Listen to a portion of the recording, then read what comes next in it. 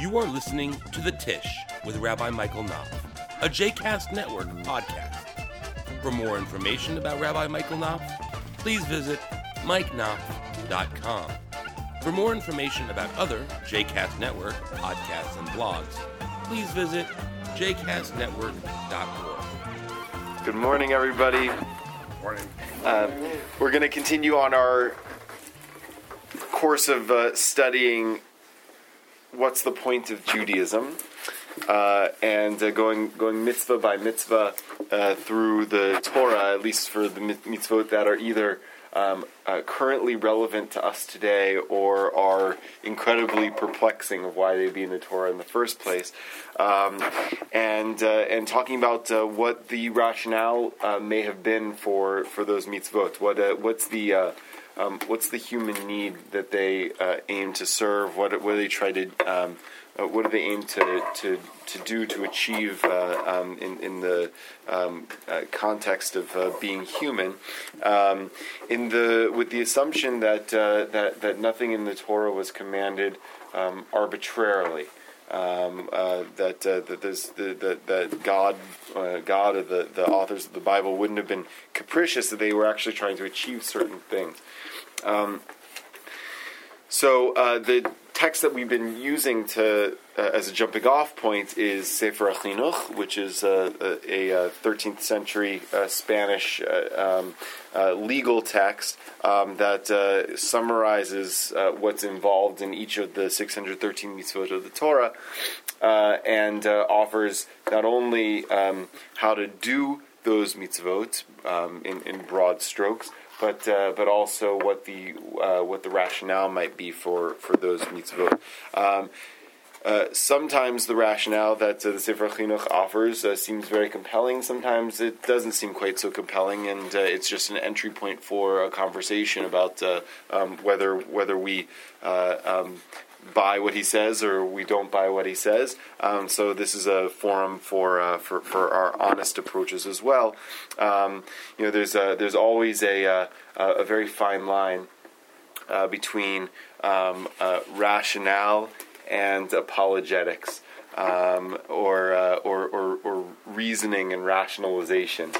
So it's a tough thing to figure out. Is this a real reason, or is it an attempt to rationalize? We want this to be in the system, and we want people to think it's reasonable, so we'll create some kind of meaningful explanation for it. And that we do that sometimes about certain things. Sometimes it's not so harmful, and sometimes it can be a real distraction. In the case of the mitzvah we're going to look at today, which is the mitzvah in Hebrew known as Gid HaNasheh, which is the prohibition of eating the sciatic nerve of an animal. The sciatic nerve is a nerve roughly that runs from the thigh muscle of an animal all the way down to of its foot. Humans have it too, by the way, a sciatic nerve, which is in part, at least according to the Torah, where the mitzvah comes from. And I think, candidly, that the Sefer HaChinuch gives more of a rationalization or an apologetic, a midrashic kind of answer for why we do this than was probably the real answer. But nevertheless, I think it's a profound answer that it gives and worth looking at and thinking about. But the mitzvah of the sciatic nerve is sort of an interesting one. The context where it appears is a little bit later in the book of Genesis from where we are right now. The patriarch Jacob has run away from home after having deceived his brother Esav out of his birthright, and deceived his father Jacob out of giving Esav his blessing and his birthright, and he runs away from home.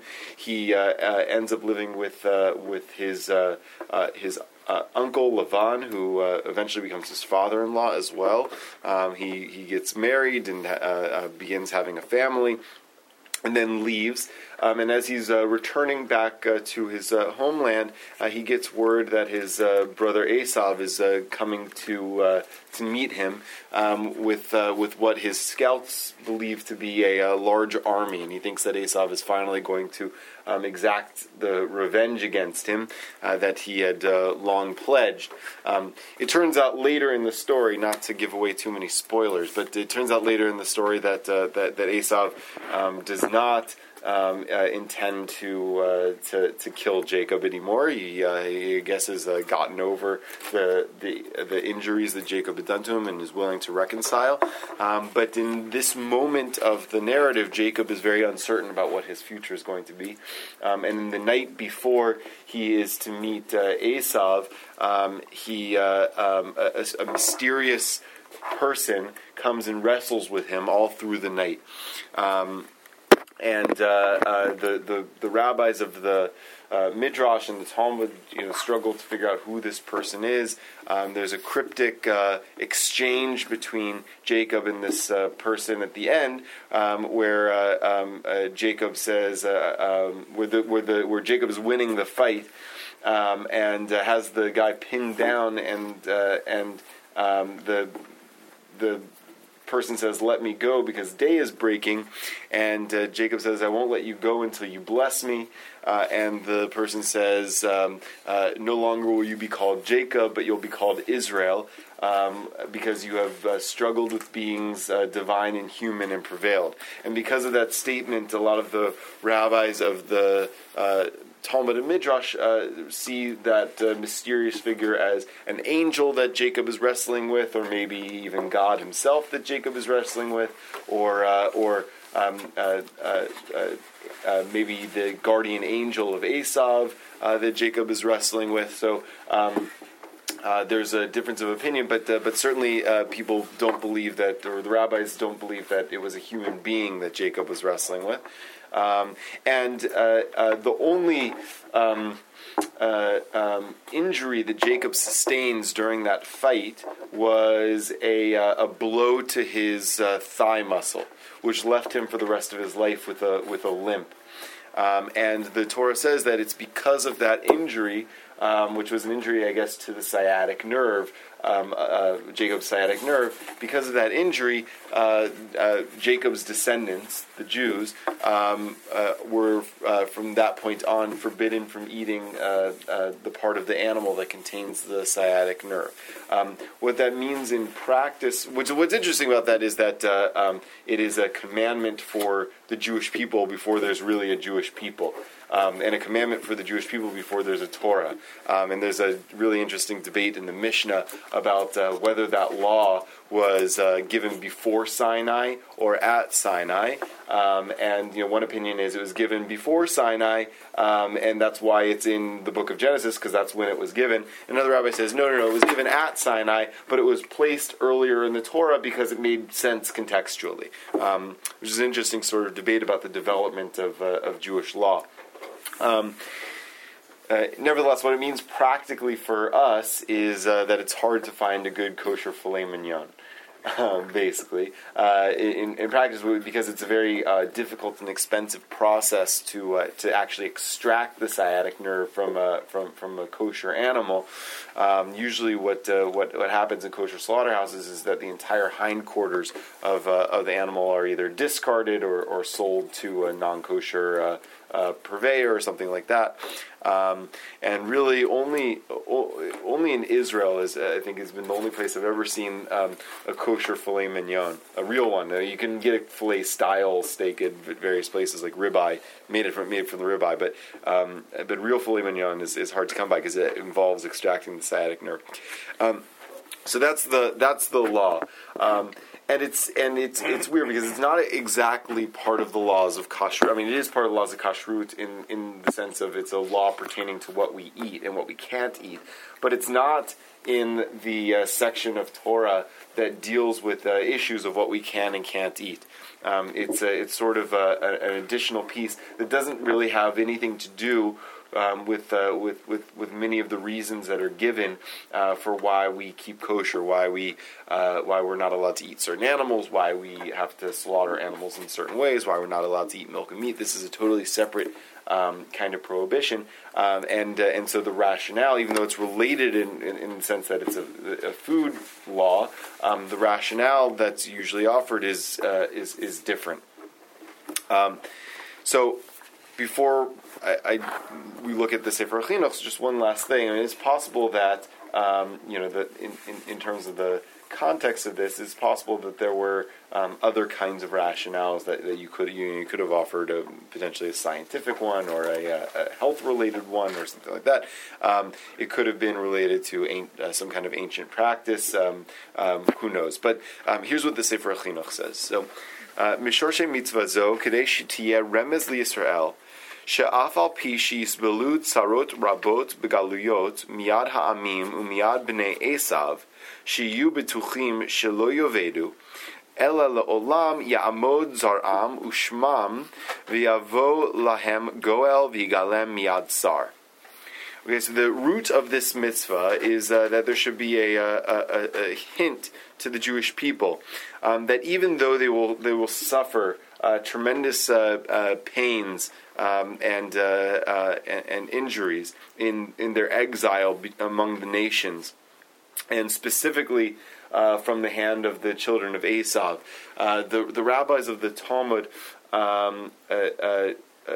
identified the children of Esav with the Romans for somewhat obvious reasons. They lived in the context of Roman oppression, and they could sort of cast this enemy of the Jewish people figure in the Torah into an enemy of the Jewish people figure later on.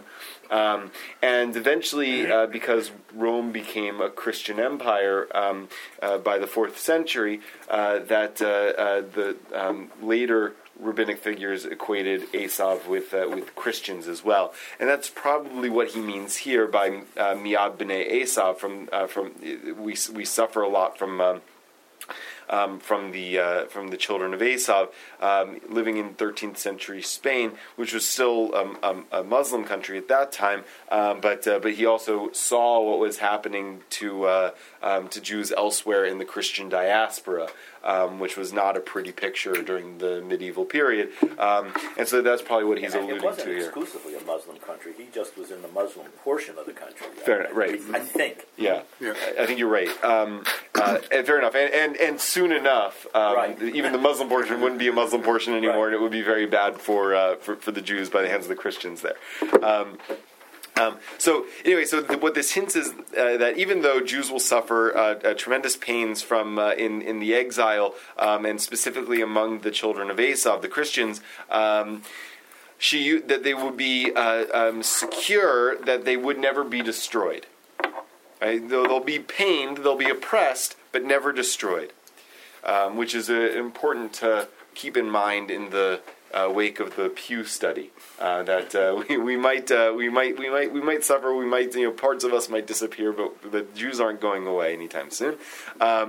Rather, that they will that their children will always be established, will always stay alive. Their children and their name, or the name of the Jewish people, and eventually there will be a redeemer that will come to redeem them from all struggles. Right? Who's that talking about? Mashiach. Good, Mashiach. Right? Eventually, Mashiach will come, and all the troubles will be ended. Right? So not only will we survive all troubles, but eventually all troubles will ultimately end. If he is talking about Christianity, clearly he doesn't think a redeemer has shown up yet. Of course. Yes. Despite the fact that 38 or 34% of Jews find no problem with believe that you can be a fully good Jew and still believe that Jesus is the Messiah. What percentage did you 34 or 38, I can't remember, according to the Pew study. Yeah. It depends on how they ask the question, but it's yes. What beliefs are compatible with being Jewish? And 34% of respondents or something said that. That's shocking. They don't know any better.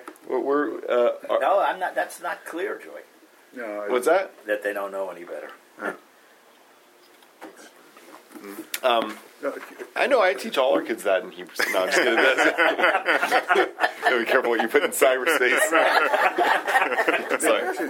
Is that 38% that Jews believe that there was a Jesus, or that they actually believed Jesus was a Messiah? Yeah, so I had to look back at the actual text of the question, but I think it's that that Jesus was the Messiah. It's American Jews too. It's not American, all Jews. yeah, American Jews, Right, American Jews. right. Yeah. Anyway, that's a little bit neither here nor there for us, but continue in the Hebrew. Uve zochram tamid inyan ze al yad hamitzvah shetiyeh lezikaron ya'amdu be'emunatam uvetzikatam le'olam.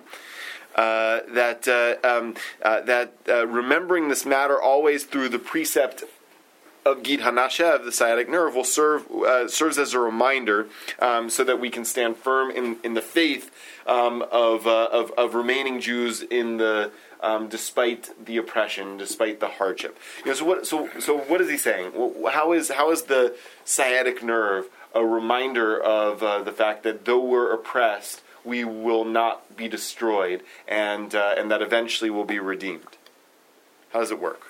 Well, as Jacob struggled, but he was not destroyed. Good. So this is a reminder of that struggle for the people of Israel. Good, exactly.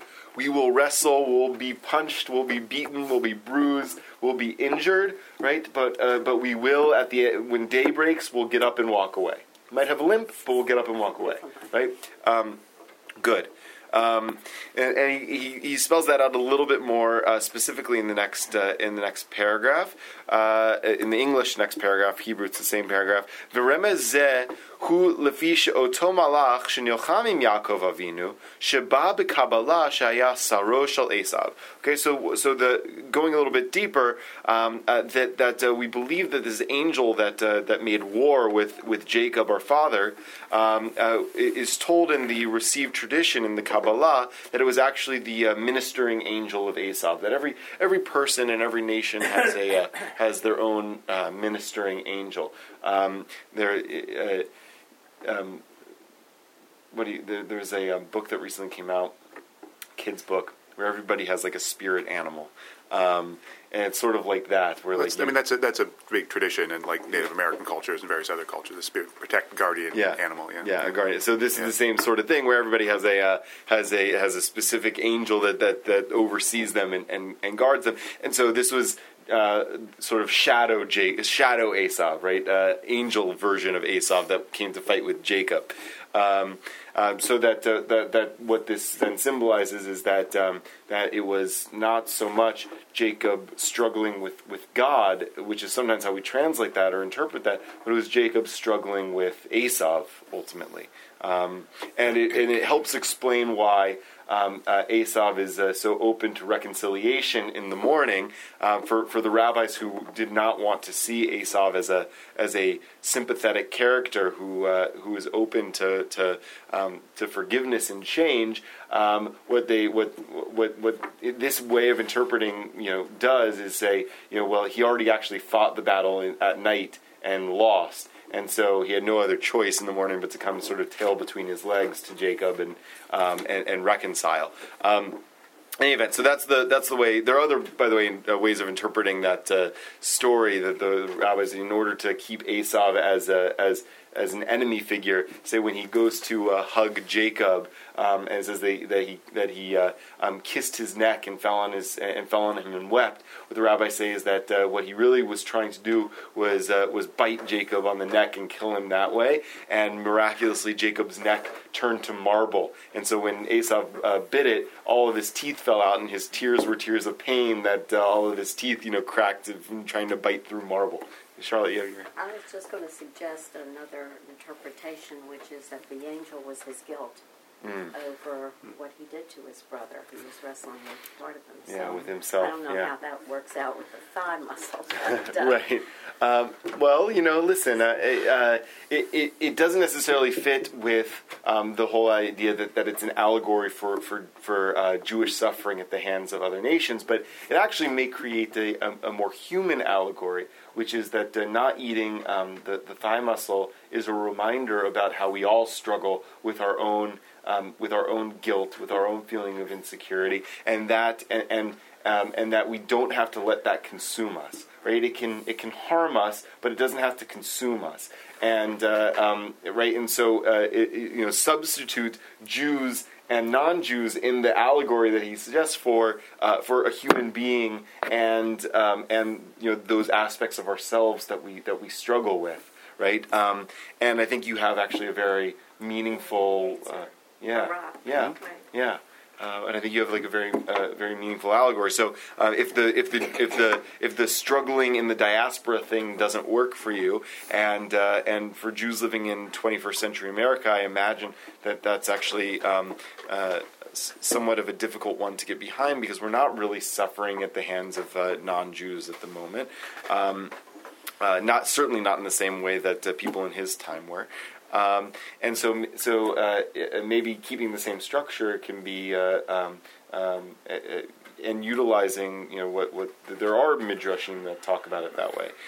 So you can utilize the tradition to talk about this in similar language, but with a different purpose. But going back to the Sefer Chinuch, that he's fighting with the ministering angel of Esav. Ratzal okro liYaakov min haolam hu v'zaro v'lo yacholo. He wanted to completely annihilate Jacob and all of his descendants from the world, but he couldn't. V'tziaro b'nigiat hayarech. So he tried to harm him, inflict pain through touching him in the thigh muscle. V'chen zera Esav mitzaer lezera Yaakov. In the same way, the children of Esav tried to inflict pain on the children of Jacob. Ulevasof tiyeh lahem Yeshua mehem. But in the end, the children of Jacob will be saved from them. K'moshe matzinu be'av shezarcha lo hashemesh lerapoto v'nosha min hatzar ken yizrach lanu hashemesh shel Mashiach v'yirapenu mitzarenu v'galenu amen b'mhera b'yamenu. That there's an allegory that of our father or ancestor Jacob, that when the sun rose, right, that's when the fight ends, as the angel says, I have to go. The sun rose and he was delivered from the pain, and so too will the son of the Mashiach shine upon us and heal us from our suffering and redeem us, amen, soon in our days.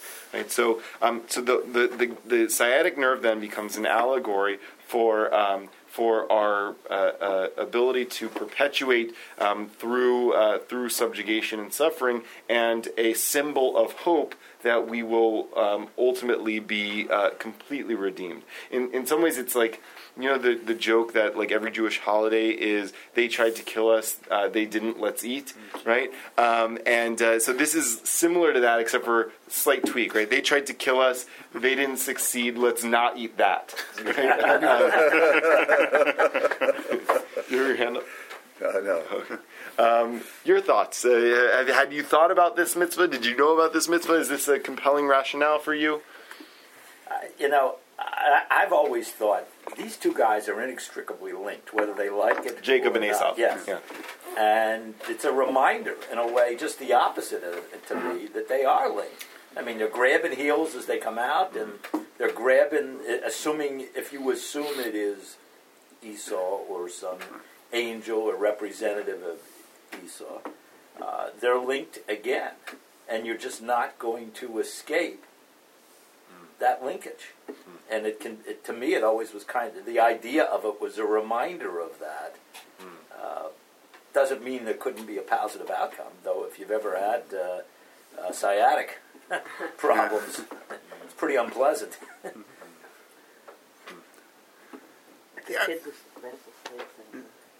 I was started because this is a mitzvah that the Torah, as you said, tells the story. It's not kasher. It's not this is purity or cleanliness or holiness or something. It's like this story happened with the wrestling, and that's why we have this commandment. Doesn't sort of give a rationalization for it. Kind of a Zachor commandment. Just remember it. But it's more. You got to do it. You got to do it. Right, but it's actually connected to a story. It's not. It's not about some abstract kind of purity or holiness. And this to me feels like a totally different rationalization. You're right. You can see why they found that compelling. Yeah. But Well, right. So I think that having a very complex law like that, right? It's not just a matter of remembering the story, right? Mm-hmm. Because if it were that would be one thing. Yeah. But this is a very highly regulated portion of what we eat, and potentially wasteful, right? So so you have to say not only is it about remembering the story, but the story itself, because also there are lots of stories in the Torah that we don't have rituals commemorating. So what's special about this one in particular that requires us to remember it through a ritual act? Even the Amalek story, which we're commanded to remember, there's not a ritual associated with it. But again, there's saying, why that story specifically? Of all the stories we have, there's no, at the binding of Isaac, we do the shofar is connected to it, I guess. But there's no commandment there, no law after the binding of Isaac saying, remember this and commemorate it through a ritual. This week you have visiting the sick and greeting the stranger, and yet there's no law around it. Right, exactly, right. Although the rabbis eventually sort of tie those laws into those stories, even though the mitzvahs aren't specifically there. Right. So it does invite, I think, a little bit of questioning, what's special about this story? What's so important about this story?